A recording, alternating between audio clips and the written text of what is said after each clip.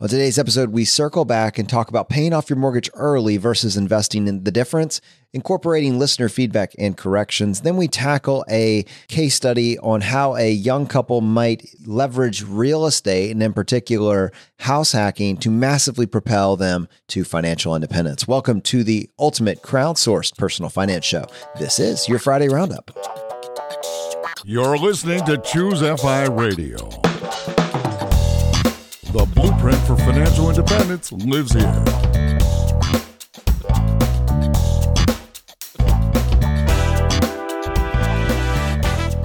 If you're looking to unlock the secrets to financial independence and early retirement, you're in the right place. Stay tuned and join a community of like-minded people who are getting off the hamster wheel and taking control of their lives in the pursuit of financial independence. Choose FI, your home for financial independence online.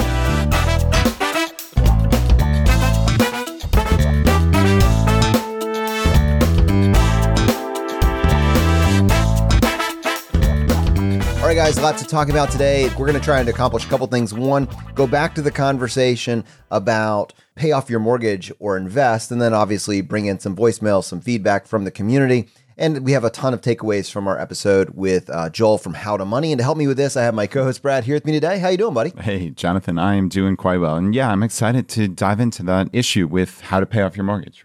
There's always more nuance. I think that's something that is so beautiful about the financial independence community is there's always additional detail, right? We can dive into this and talk about it at a real high level, and then we can follow up. And that's the beauty of having a podcast twice a week. So yeah, it should be fun. But what's going on in your world? Well, I'd say for me, I actually want to give a shout out to my Android phone. And I guess to back up, I should say that, you know, with Google and Android, there's always, and just the internet, there's a love-hate relationship between convenience and privacy. I remember watching that movie with Will Smith back in the day, Enemy of the State. If you were to go back and watch it now, you'd say, oh, that's cute. I remember when they just watched me from cameras on at the occasional traffic light. I remember that. But having said that, cell phones are an incredible thing. They're an incredible superpower that you have just in your pocket, the ability to find out an answer to any question. The downside is that increasingly with my phone has just gotten weighed down by spam phone calls. Usually it's a helpful person calling to let me know that my social security number has been flagged. Oh, that's very nice of them. And that I need to answer this call in order to get it unflagged, and they will help me through the process. It's been kind of overwhelming between that and the elections and polls and all that other stuff. It's just like I don't answer the phone unless the person leaves a voicemail and I know who they are. It's just crazy. But I turned on my phone like probably a week or two ago, and I noticed that there's a new service that Google is offering, and it's just there. Called Google Screening Service. Now, this is the most amazing thing ever. You know how when you get a call and it's always like an 8-second voicemail, and it's usually a Nigerian prince trying to give you some money or whatever.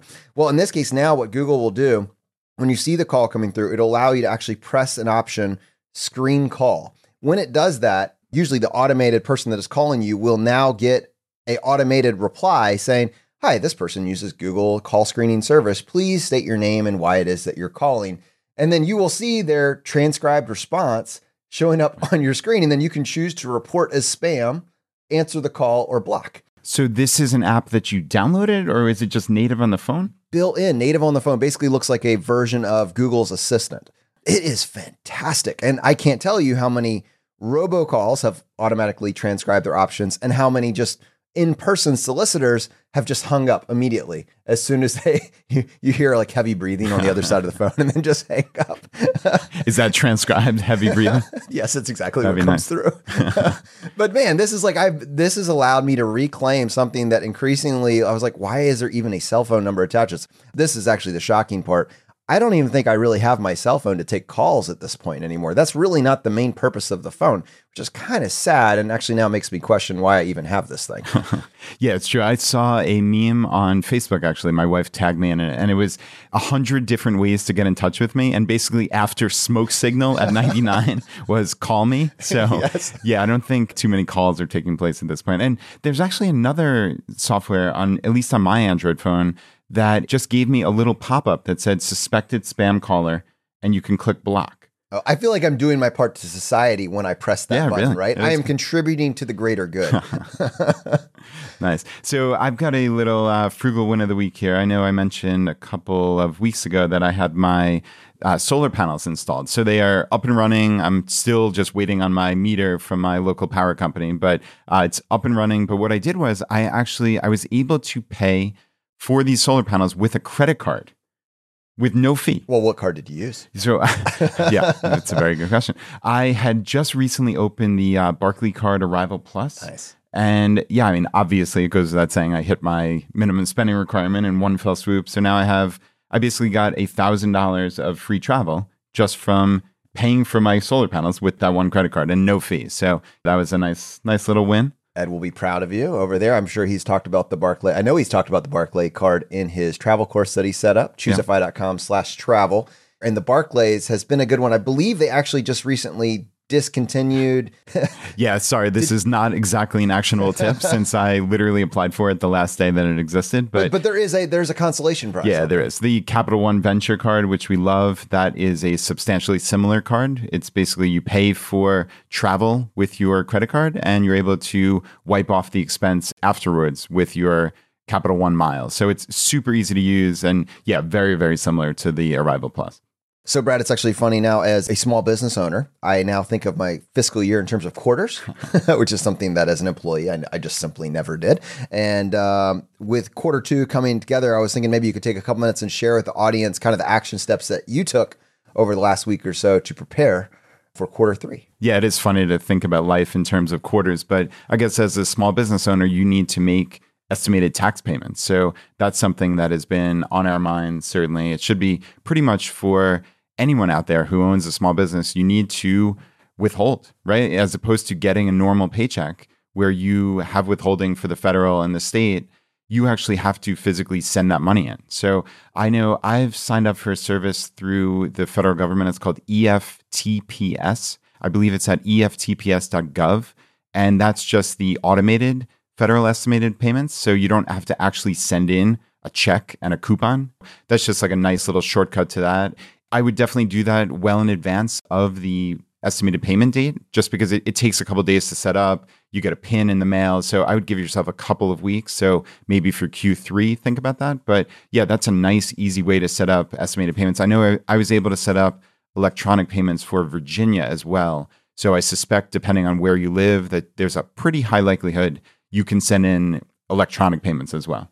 And I guess just personally, I don't know, Jonathan, do you keep a moment in time net worth or profit and loss statement or anything like that? Do you ever save that to track it? Or is it just, hey, this is what's going on in my life today? Well, I do. I have been asking you for yours for forever. Thanks for bringing up a sore subject. Yeah. But no, once a year, I track kind of where my net worth was at that particular point in time. I don't do it really more frequently than that, other than on Personal Capital, it will give you any particular point in time that you ask for due to, with fluctuations in the market actually built in. But that's something that I can look back historically, and I've been using Personal Capital for the past 5 or 6 years. And actually, honestly, let's see here, probably since 2012. So I have a lot of data in Personal Capital at this point. But what about you?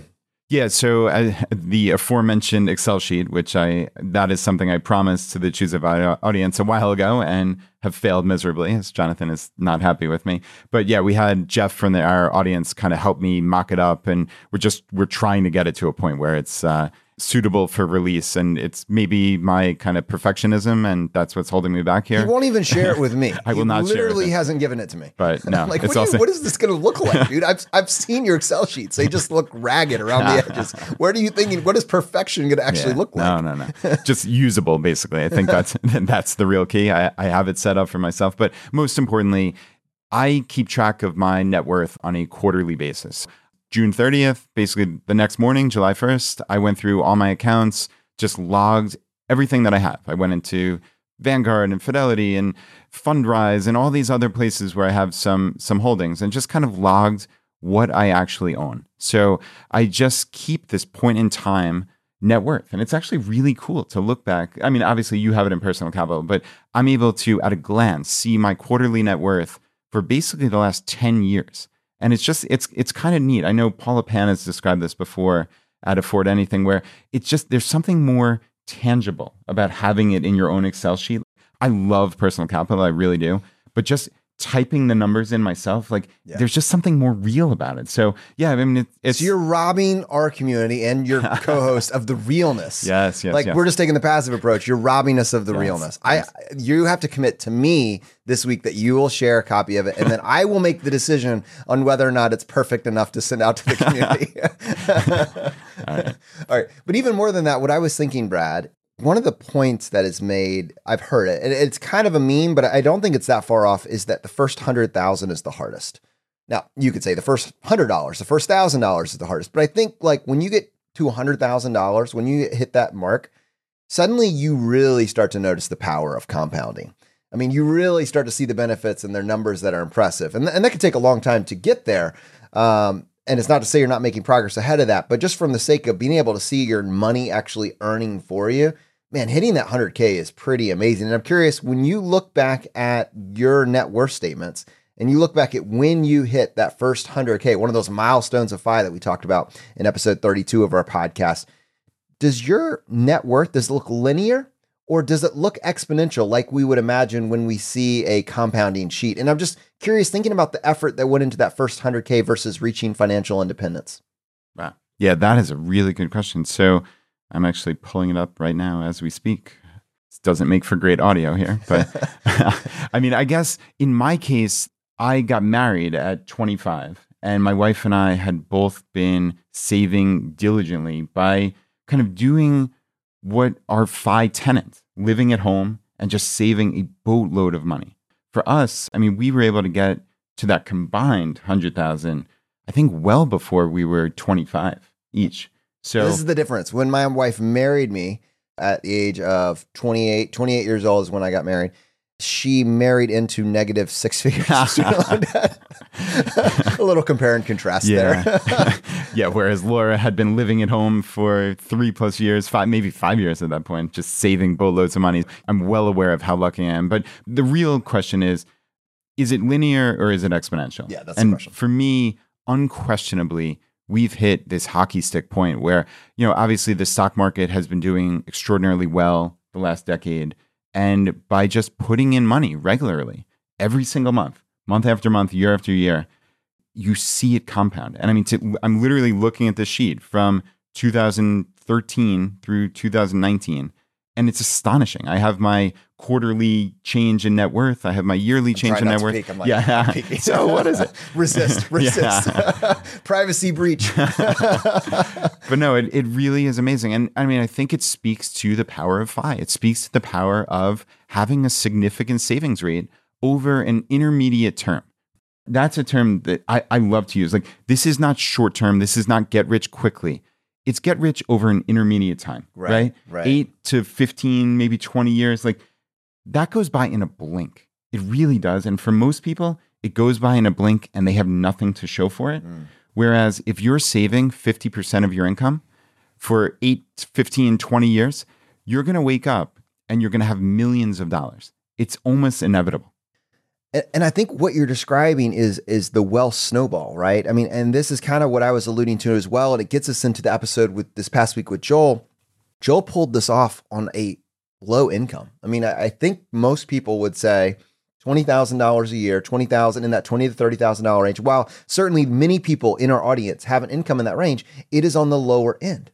And it's not to say you can't reach financial independence, and it's not to say you shouldn't even try. Of course not. But it is to say that it is important as part of the conversation to find people who have done it, and the tactics won't look exactly the same. It's not going to be, hey, sell the third car. Hey, that's not necessarily what we're talking about here. Joel had to use the tactics that Joel used are available to anybody. And what were they? Well, first, you got to hustle. You got to grind. You got to figure out a way to create some space. And we touched on this, but if you look at really what Joel did, that key inflection point, it was real estate. And most importantly, it was that first deal. And he saved up a big down payment. I mean, you can get into a home with 0% down if you're a first-time home buyer. You can get into a home with 3.5% down. I mean, you can get into a home very low. But what he did, partially due to seeing his family have a bankruptcy in his adolescence, he felt compelled to, I need to do better with my money. And how do I do that? I need to save up a strong down payment. For him, that first home, he put 20% down. Maybe it was 25% down on that first home at $89,000. And he saved up that money while making, as an employee, $25,000 a year. That is super motivating for me, right? Because from there, you can see how it all just gets easier. Yeah, I totally agree. And as he said, his parents filed for bankruptcy when he was 12 years old, and that, quote, changed everything for him. It was one of those inflection points. Obviously, does he wish that that didn't happen? I mean, I'm sure. But was that a formative moment for him that has made his subsequent life dramatically better? Yeah, I mean, it unquestionably has. And I mean, sometimes it takes that external force to be this awakening. And he was just a hustler. I mean, this is a guy who was working for Clark Howard. From the outside, people would say, oh, that's an amazing job. Like, he's learned so much. But like you said, he was making in the 20s. What did he do? He hustled. I mean, he said he found a $15 per hour job pressure washing houses that he did before he went to work. He did that in service of a goal. That's the beautiful part about this. He had a plan. In order to reach that goal and to succeed with that plan, he needed to hustle. I mean, that's not easy for people, right? Like, he's commuting, he's working full time.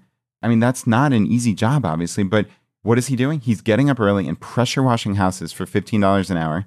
And where did that get him? That got him that 25% or 20% down payment, and it got him his first rental property. And now he has 5 doors, and he's on a path to 5. To me, that is just such a hopeful story.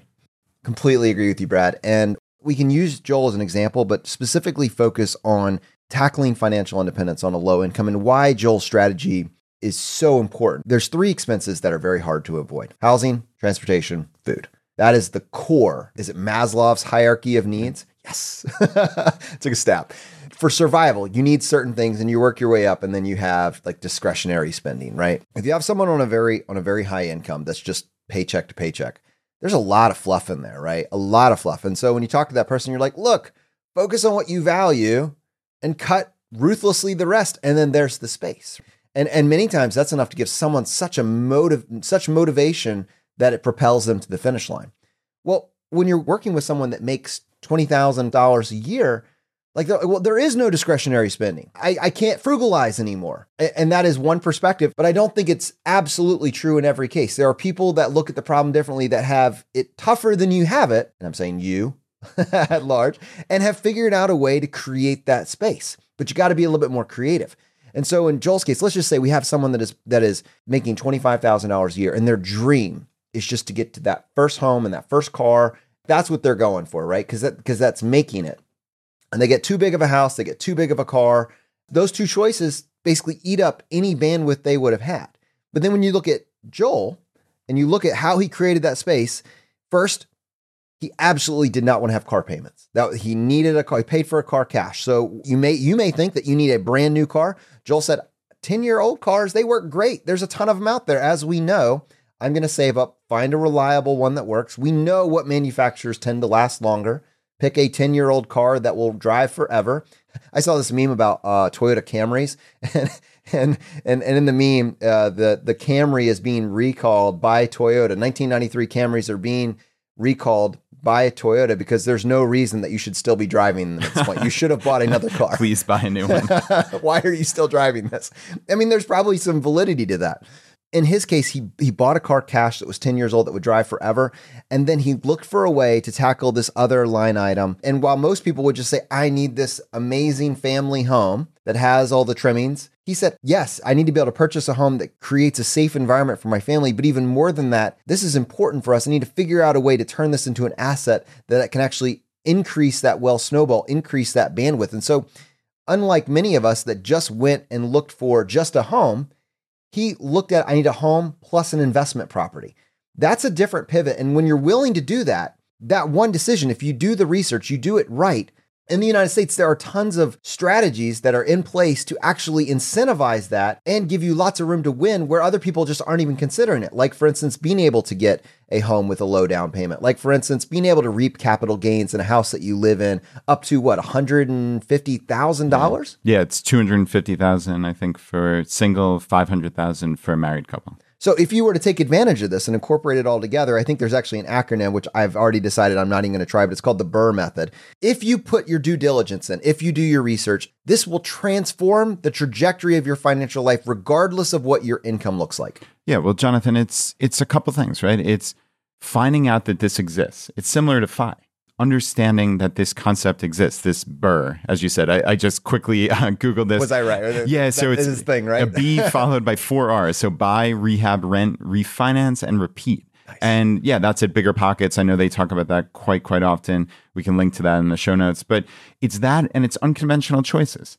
That's what Joel did here.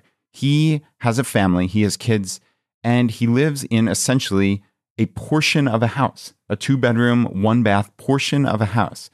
But he's doing it in service of this larger plan that I talked about before. Is that the easy choice? No, it's not. But does it make for an easier life when you make those hard choices? Yes, it unquestionably does. So for me, this makes perfect sense if you know about it. Again, it's similar to FI. Once you're presented with this idea, it's just right there in front of you. And this is what happened with Joel.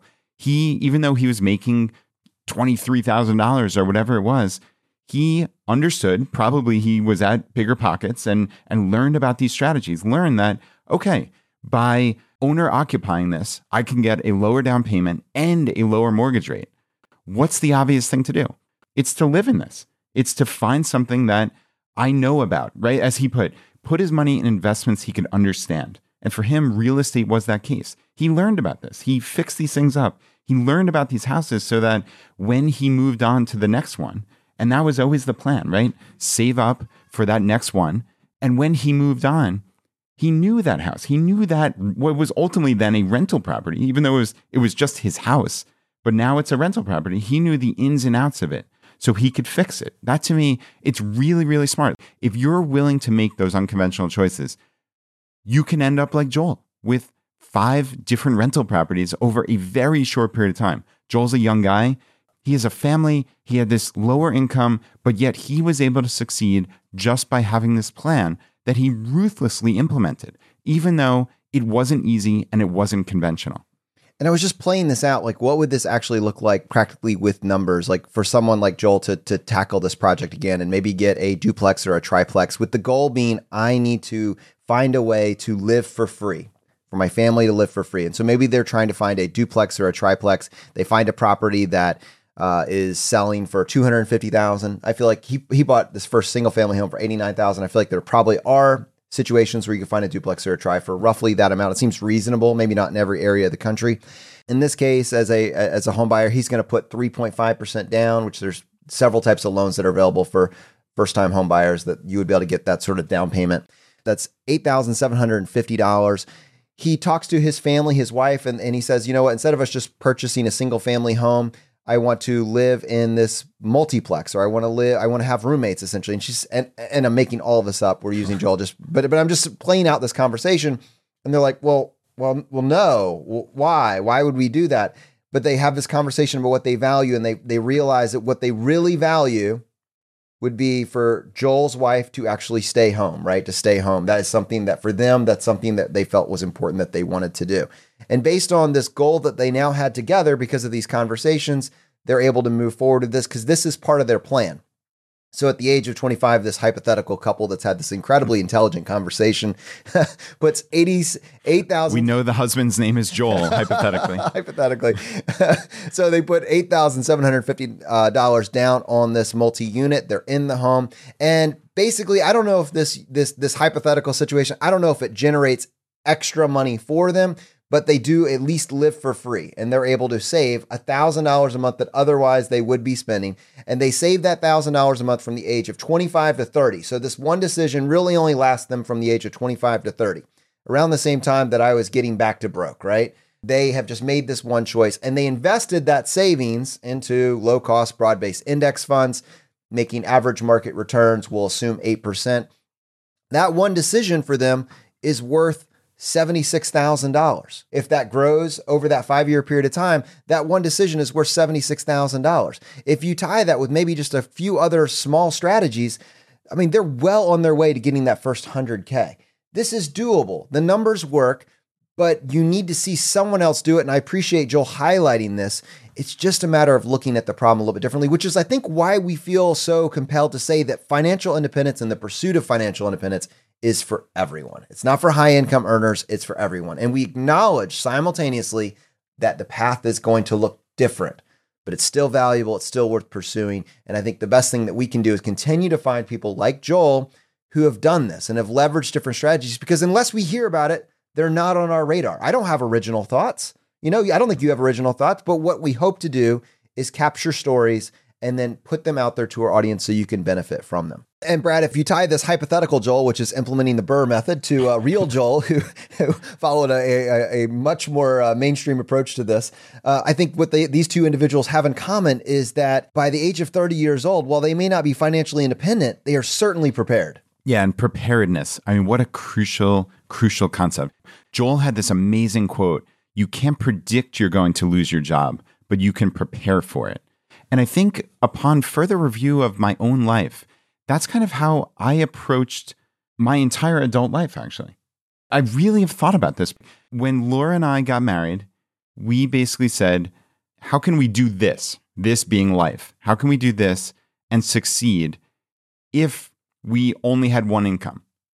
And I think that was something we planned for from the very first. And for us, that was, okay, so that means you have to have at least a 50% savings rate, because at any given moment, and I think I saw this, and it was my own formative years where I got out of undergrad and I went to work for, at the time, what was the best accounting firm in the entire world. It was Arthur Andersen. Literally 9 months later, that firm did not exist because of the Enron scandal, which now at this point is ancient history. But I mean, that was real. I saw an entire accounting firm, tens of thousands of people who had worked their entire life, and partners who had all of their finances, their life finances tied up in this company. It didn't exist. And I realized that at any given moment, you could lose your job because of some outside force like that. You could get fired on a whim. So you couldn't leave your fate up to someone else. And to me, that was that inward thinking that really changed my entire trajectory of life. And ultimately, it comes down to preparedness. You have to be prepared that even if you're the best worker in your entire department, you could lose your job tomorrow. And I don't mean that to be negative.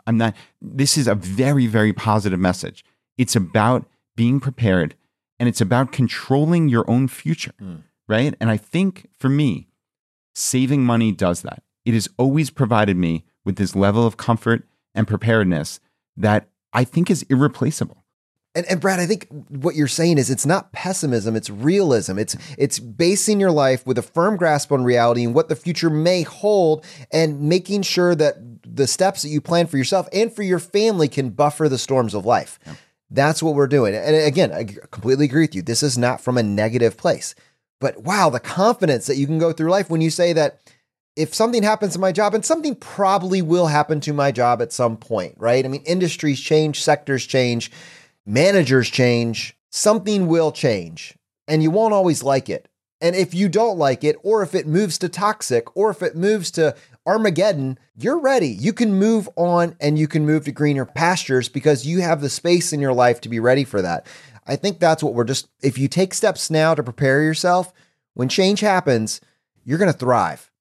All right, well, let's go ahead and take a few minutes and let's bring in some community feedback. And what I thought we could do in particular in episode 133R, we were talking about, should I pay off my mortgage or invest? And we just kind of ran this case study comparing somebody that decides to pay off their mortgage early versus somebody that takes that same amount of money that they would be putting towards their mortgage and put it in a low-cost broad-based index fund for a similar duration of time. What the difference would be, thinking about it as a horse race. And unsurprisingly, in this horse race, the index funds won, and we highlighted how much that difference would be and how much of your life you would get back. It was a reasonable analogy, but obviously, maybe not obviously to us, or else we would have corrected on the spot. To our audience, they made note that it was not very comprehensive, and there were certainly details that should have been mentioned in that conversation that weren't. Yeah, the first comment I'm seeing here is from Robin. And she said, you didn't factor in capital gains due when using the proceeds from VTSAX to pay off the mortgage. It gets even more complicated when you factor in the tax deduction for mortgage interests. And yeah, Jonathan, these were two items that I saw jump out a bunch of times here in the comments on the website. Yeah, what's the problem here, Brad? You're supposed to be the guy that catches this stuff. I'm the one that misses it. No. But no, this is a great point. There were a couple of things that came to mind. And actually, right after we released this episode, I saw 2 voicemails coming from Sean, the FI tax guy. And immediately I knew, he listened to the episode. And we did something wrong. We did something wrong. So anyways, I'm going to play those voicemails after I give my feedback on this, and we'll capture a more comprehensive response. But what came to my mind is I'm going to tackle the mortgage interest deduction first.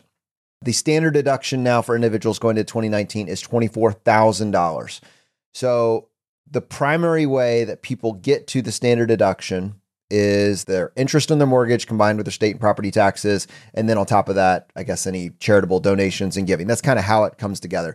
If you have a $200,000 mortgage, it will help, but it's not going to get you what I'm trying to say is the vast majority of people these days in the middle class are not reaching the standard deduction, and they are just taking the standard deduction. In fact, we're going to talk about in an upcoming episode how to get around that and actually get it. But the vast majority of people are not hitting that standard deduction. So I think at least, Robin, these are fantastic points. At least in the case that we mentioned here, I think it's safe to say that the mortgage interest isn't really a player. I do think capital gains could be a player, but it will then again come down to situational and what your assets are. And again, we should have covered it, but I think since we erred on the side of a 6% return versus maybe something more aggressive, I think probably the numbers were relatively realistic as they were. Brad, I think this would be a wonderful opportunity. Could you maybe take a couple minutes and share with me and with our audience kind of how the capital gains tax works and how it might apply to this situation at a macro level?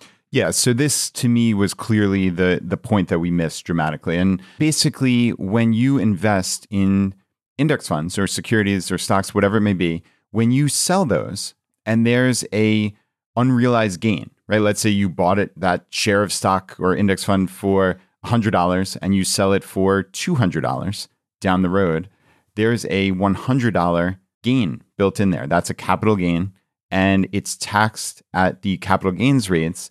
Now, it depends if you've owned this for less than a year or more than a year, okay? Less than a year is a short-term capital gain, and that's taxed at ordinary income tax rates. But there is preferential tax treatment if you've owned that for more than 1 year, because then it becomes long-term. And we'll put an article about capital gains tax rates in the show notes here. Unquestionably, that has to be factored in. But yeah, certainly thank you to everybody who called us on this. So Big Earn from Early Retirement Now weighed in and said, rule of thumb, if the investment return is higher than the mortgage rate, then it looks better to invest. Of course, there are some caveats. Equity returns are volatile, tax implications, capital gains, as mentioned above, but also dividend income to be taxed along the way. Back in the old days, there was also the tax deductibility of mortgage interest, but that has effectively gone away for most taxpayers. And he says to Ariel, kudos to you for using a modest 6% investment return. I've seen some other blogs where they use 9% plus, and then it's pretty much a no-brainer to invest. 6% is a reasonable expected return estimate, even with today's lofty equity valuation. So there are tons of comments on this article, and we really appreciate you guys weighing in. That feedback is super valuable, both for us and also the people that will be reading this after we finish this episode. Really, really fantastic. One thing I wanted to mention that was highlighted by BC, he says, that's a calculus I've struggled with myself, but I admit the idea of putting money into investments and paying off the end, thereby gaining the investment returns that eventually are used to pay off the mortgage anyway, hadn't occurred to me. But I have a 15-year mortgage and I'm paying just enough extra that it should be paid off or pretty close by the time I fire. And if not, I can use some of those investment returns to pay off the rest before I fire anyway. So kind of like a hybrid approach, interesting food for thought. I think that is the key to this entire case. The question is not whether or not you should pay off your mortgage early or you spend that extra money, right? It's which investment vehicle do you actually want to put that money in? And I think that's what makes it so compelling. One of the cases, the points that have been made over the show is that when you actually are early retired, when you've left your job and you're drawing down in your income, it probably is a good idea not to have a mortgage at that particular point in time. And if you think about having a paid off mortgage as kind of almost like an alternative to having more bonds in your portfolio, that's going to smooth the ride. That's a fixed expense that's now gone. It's no longer going to be tied to market volatility. It makes sense. But in the intervening years, when you're preparing for this point in time, when you're accumulating wealth, What is the fastest way to accumulate that wealth? I think that's why this discussion is so fascinating. And an idea of a hybrid really appeals to me as well. All right, well, let me go ahead and pull up this voicemail that I got from Sean. Hi, Brad and Jonathan. This is Sean Mullaney calling to follow up on Ariel's conversation last week regarding paying off a mortgage versus investing in growing assets and then later on paying off the mortgage with an appreciated account balance. A couple of thoughts on that. First, from a tax perspective, Ariel's plan has her growing her VTSAX investment for 15 years and then selling that investment to pay off the mortgage. The good news for Ariel in that scenario is that most of the gain, assuming there is a gain, would be long-term capital gain in that case. There'd be a small piece of it that would be attributable to assets acquired within the past year. That would be short-term capital gain, ordinary income, but the vast majority would be long-term capital gain, which, as you probably know, is very much tax advantaged under the federal income tax rules. Under today's rules, if Ariel and her husband have gross income under $100,000, her long-term capital gains tax rate for federal purposes is 0. Now, we don't know what the rules will be 15 years from now, but at least under today's rules, it's very possible she'd have a very good federal tax result. One additional comment there, though, is she should consider state income taxes. If you live in a high tax state such as California, your marginal tax rate on a long-term capital gain could be 9.3%, could be 13.3%. So that is very much a consideration. Another quick consideration is the mortgage interest deduction. And it's going to turn out that for the most part, most Americans these days are not going to claim the home mortgage interest deduction. The standard deduction was significantly increased a year and a half ago as part of the 2017 reform bill. So these days, most of our listeners are not going to be able to deduct home mortgage interest. So that would be a factor weighing in for retiring the debt sooner rather than later. Now I want to talk about the trade-off that Ariel is facing. To my mind, it's a trade-off between a guaranteed return and a speculative return. What Ariel could do, and you guys talked about this, is she could take her excess cash flow, her $500 a month, and just prepay the mortgage. And what that would do is that would lock in a guaranteed rate of return on the $500 every month. And that rate of return is simply the mortgage interest rate. It's a great way of investing money at a guaranteed rate of return. Now, what Ariel's doing instead is a bit of a hybrid approach. She's saying for the next 15 years or so, she's going to invest that money, that $500 a week or a month, into VTSAX, and she thinks she'll get a speculative return of 6% or more.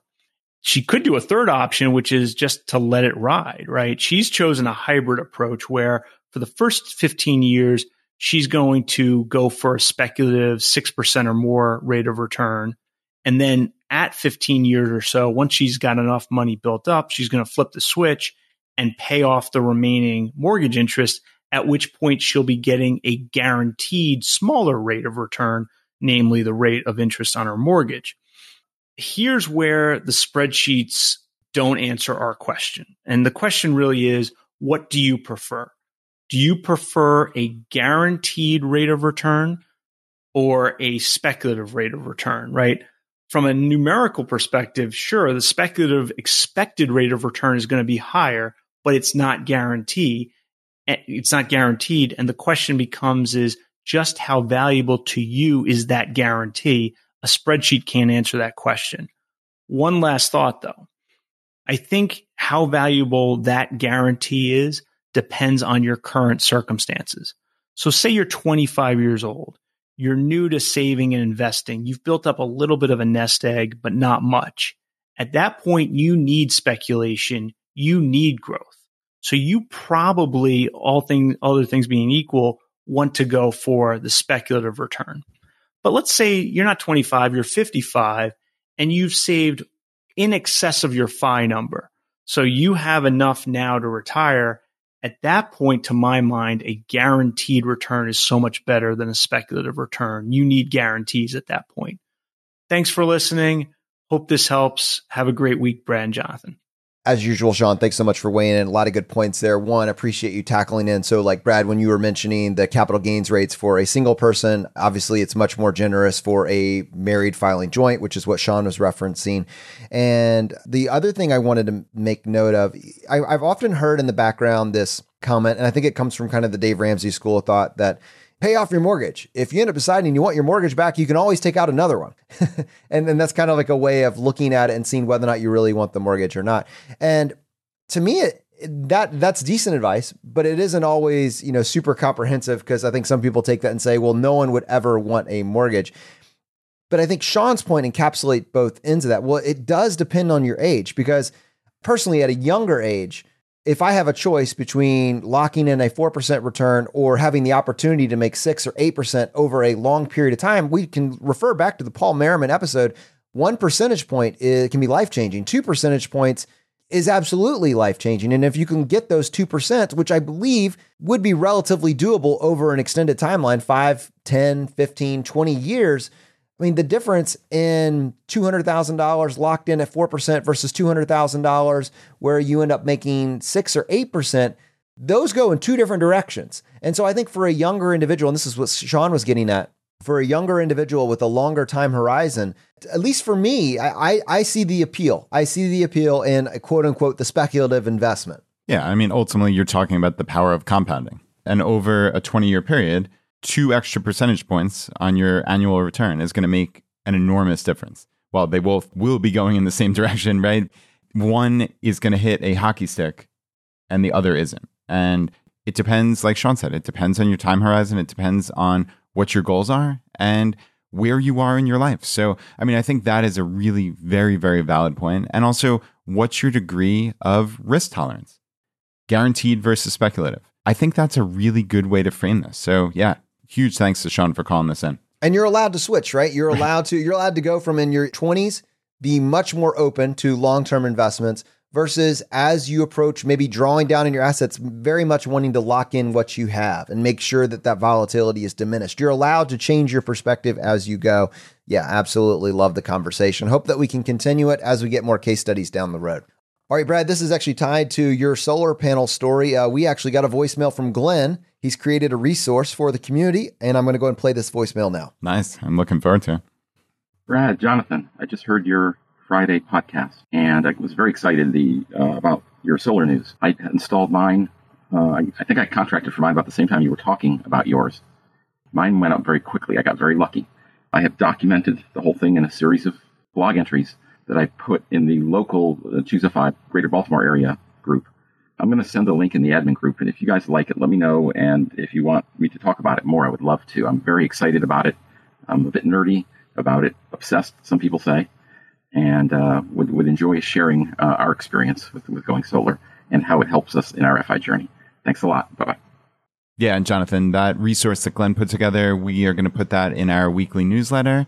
And you can access that by signing up at choosify.com/subscribe or just at the top of the main homepage. It's pretty easy to get on our list. That should be a very valuable resource. And another thing Glenn mentioned was the Choosify local Baltimore group. I think the Choosify local groups are really the lifeblood of what we have going on here with our entire community. We have 200 plus of these spread throughout the world, pretty much every major city that I can think of, certainly in the US, and I think, 20 plus countries? You can sign up for those for your local group at choosify.com/local. And we do have some news. It looks like San Diego is having a meeting on July 27th. They're talking about estate planning, and they're also having an encore presentation of Playing with Fire, which is really cool. So we had the big premiere in June, and it looks like they're going to have another one in August. Northwest Indiana is having their first meetup on July 22nd. The Netherlands group, Jonathan, has grown to over 80 members. What a cool thing. Choosify Netherlands has 80 members. Yes, in that group, they obviously use their own native language. So I assume they're talking about financial independence. Every once in a while, I'll do Google Translate. Oh, that's awesome. I can use that tactic here. But certainly, if you're listening to us from over there, that's amazing. And we're so excited that you're getting value from the show and so excited to see this concept really spreading around the world. Yeah, it's really neat. And yeah, here in America, we've got Colorado Springs, just had a happy hour. Clarksville, Tennessee, and Nashville have meetings on July 13th, and Huntsville, Alabama has a meeting planned for July 14th. And back here in our humble Richmond, Virginia, we have our own exclusive screening of Playing with Fire. I know Scott is going to be joining us. This is on July 19th. And I think that close to 300 people have already said that they are going to be coming to this screening. So this is really turning into an event. If you happen to be listening in the local Richmond or surrounding 6-hour area, just a slight little drive, feel free to drive and join us. We would love to see you there. And don't limit yourself to the 6-hour radius. If you're listening from anywhere in the world and you can make it on July 19th, we would love for you to be there. We think this is going to be a fun event. We've been given some latitude by the theater that we rented for the evening, the Bird Theater. It's a very elegant historic theater here in the heart of Richmond, Virginia, to do a introduction to financial independence before the movie, probably a 20 or 30-minute introduction, followed by the movie, and then a Q&A at the end. What I would say to our audience is if you have already bought a ticket for yourself, if you really want to spread the fire, if you want to spread this information, consider bringing one friend. Consider bringing one person in your social network that you've wanted to start this type of conversation with. I think this could be an incredible opportunity for us to really get this concept, this idea in front of people that maybe think they want to do better with their money. No, really, they have this nagging feeling that there's something that they don't know that they should be doing, but they don't know where to start. And it seems a little bit intimidating. This is going to be the easiest way that we have ever had to start a conversation, and it will transform your life. It really will. It'll transform your friend's life. This is the biggest favor that you could do for them, is to just bring them and give them access to this screening and to this idea. And honestly, that's what the documentary for us is doing at a macro level as well. It's giving us the opportunity to start a conversation. A year from now, 2 years from now, when people watch this, they're going to come back to you and say, you were talking about this stuff before, and now I get it. Can we have this conversation? Can we talk about this some more? Can you tell me where I should start? That's what this documentary provides for us. Yeah, and it's cool to see it spread just in my own little social circles.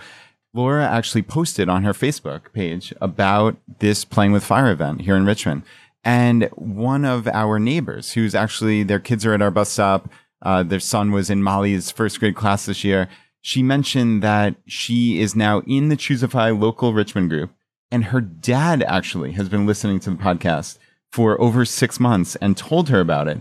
And she is literally at our bus stop. Like, what a crazy small world thing. But you spread this, you spread the fire, and then your entire social circle can change ever so subtly.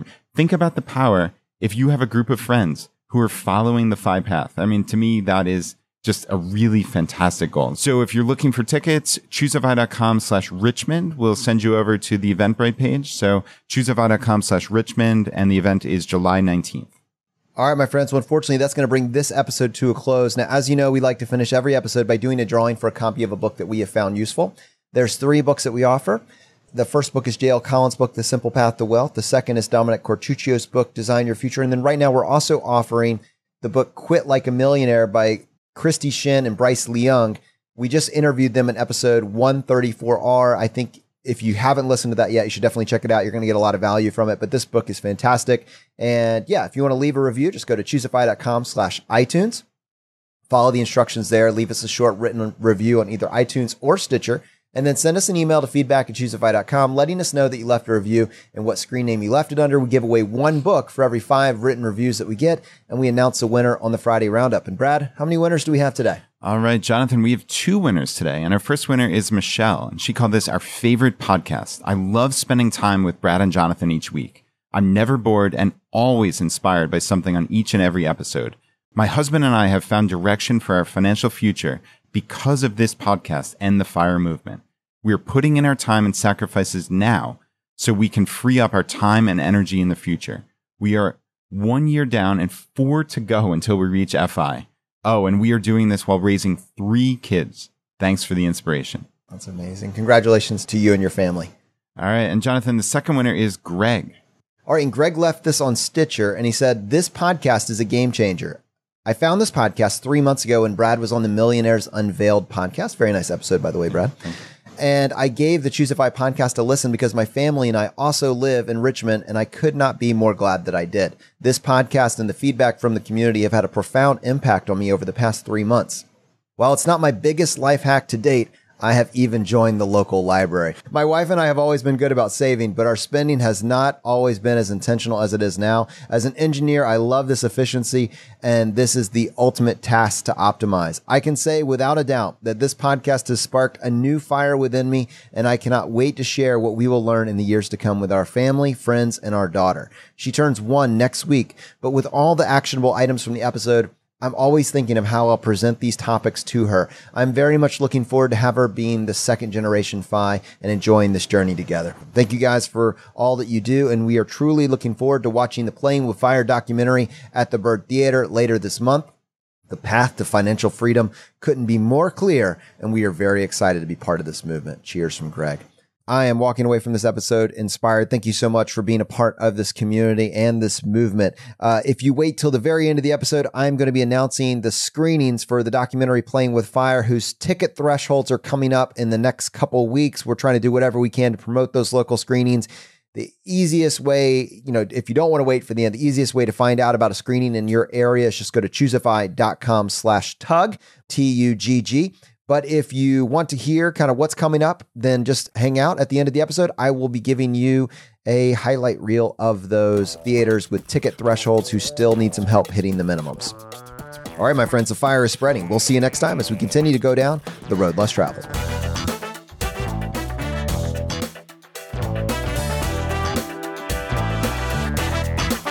You've been listening to Choose FI Radio Podcast, where we help middle-class America build wealth, one life hack at a time.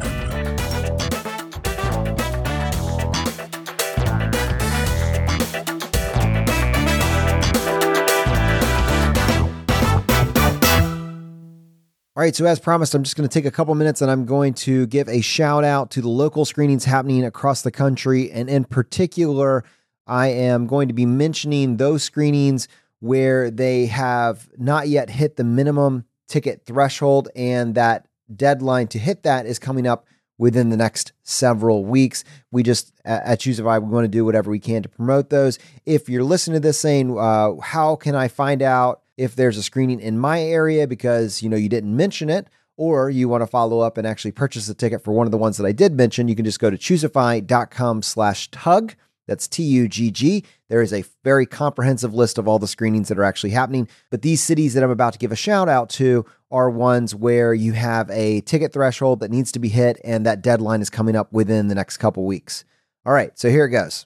On July 15th, Minneapolis, Minnesota; Farmington, New Mexico; Boston, Massachusetts; on July 16th, Medford, Oregon; on July 17th, Reno, Nevada; Roswell, Georgia; Pearl, Mississippi; on July 18th, Gaithersburg, Maryland; on July 22nd, Kenosha, Wisconsin; July 23rd, Columbia, Missouri; Anchorage, Alaska; July 24th, Rosemont, Minnesota; Colorado Springs, Colorado; Little Rock, Arkansas; Broomfield, Colorado; Lancaster, California; and College Station, Texas. There are so many screenings that have already hit their thresholds and are happening, and we certainly hope that all of these will happen as well. I mean, it seems to be that these things are continuing to pick up steam. Honestly, though, they don't happen without the support of the local group. So thank you so much for everything that you're doing, and we will continue to support you in any way that we can. All right, guys, we'll see you next time.